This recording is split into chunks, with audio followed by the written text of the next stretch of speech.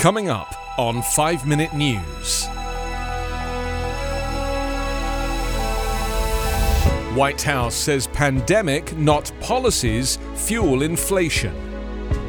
Virus surges in Eastern Europe, but leaders slow to act. And COP26 climate plan agreed after late decision over coal. It's Monday, November 15. I'm Anthony Davis. President Joe Biden's economic advisors defended his policies on Sunday amid rising inflation that they said was a global issue related to the COVID-19 pandemic, not a result of the administration's programs. U.S. consumer prices last week posted their biggest annual gain in 31 years, driven by surges in the cost of gasoline and other goods. Republicans have pounced on inflation worries, claiming that the increase reflects Biden's sweeping spending agenda. The United States is hardly alone in enduring a bout of stiff inflation, with the Organization for Economic Cooperation and Development showing inflation running high across its 38 member countries and oil prices quadrupling in the last 18 months as economies reopened from COVID-19 shutdowns.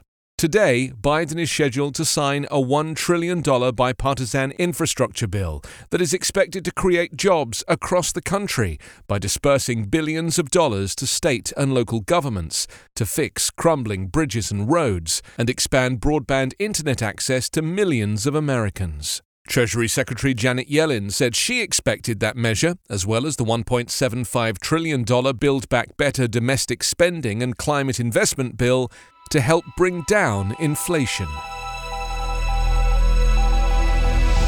At the main hospital in Romania's capital, the morgue ran out of space for the dead in recent days, and doctors in Bulgaria have suspended routine surgeries so they can tend to a surge in COVID-19 patients. In the Serbian capital, the graveyard now operates an extra day during the week in order to bury all the bodies arriving.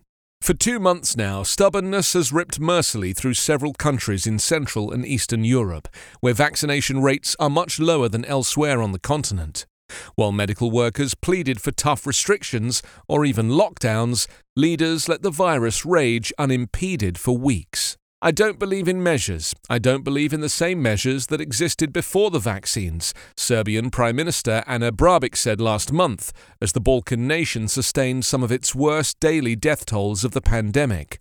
A World Health Organization official declared earlier this month that Europe is again at the epicenter of the coronavirus pandemic. While several Western European countries have numbers under control, it is nations to the east that are driving fatalities.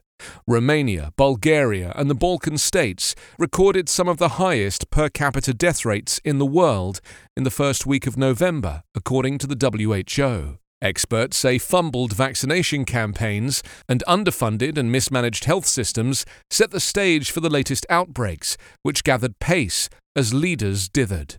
Some are acting now, but many doctors say it took too long and it is still not enough. Many governments in the region are facing elections soon, and that no doubt made them reluctant to force people to get vaccinated or impose unpopular lockdowns, even in former communist nations that once carried out mandatory inoculations without hesitation, or where leaders were quick to introduce closures earlier in the pandemic. UN climate talks ended on Saturday with a deal that for the first time targeted fossil fuels as the key driver of global warming, even as coal-reliant countries lobbed last-minute objections. While the agreement won applause for keeping alive the hope of capping global warming at 1.5 degrees Celsius, many of the nearly 200 national delegations wished they'd come away with more. If it's a good negotiation, all the parties are uncomfortable, US climate envoy John Kerry said in the final meeting to approve the Glasgow Climate Pact. And this has been, I think, a good negotiation. The 2-week conference in Scotland delivered a major win in resolving the rules around carbon markets, but it did little to assuage vulnerable countries' concerns about long-promised climate financing from rich nations. The British COP26 president, Alok Sharma, was visibly emotional before banging down his gavel to signal there were no vetoes to the pact after the talks extended overtime and overnight into Saturday. There was one last-minute drama as India, backed by China and other coal-dependent developing nations, rejected a clause calling for the phase-out of coal-fired power. After a huddle between the envoys from China, India, the United States and European Union, the clause was hurriedly amended to ask countries to phase down their coal use. The single-word change was met with dismay by both rich countries in Europe and small island nations, along with others still developing. The approved texts are a compromise, said Secretary-General Antonio Guterres. They reflect the interests, the contradictions, and the state of political will in the world today.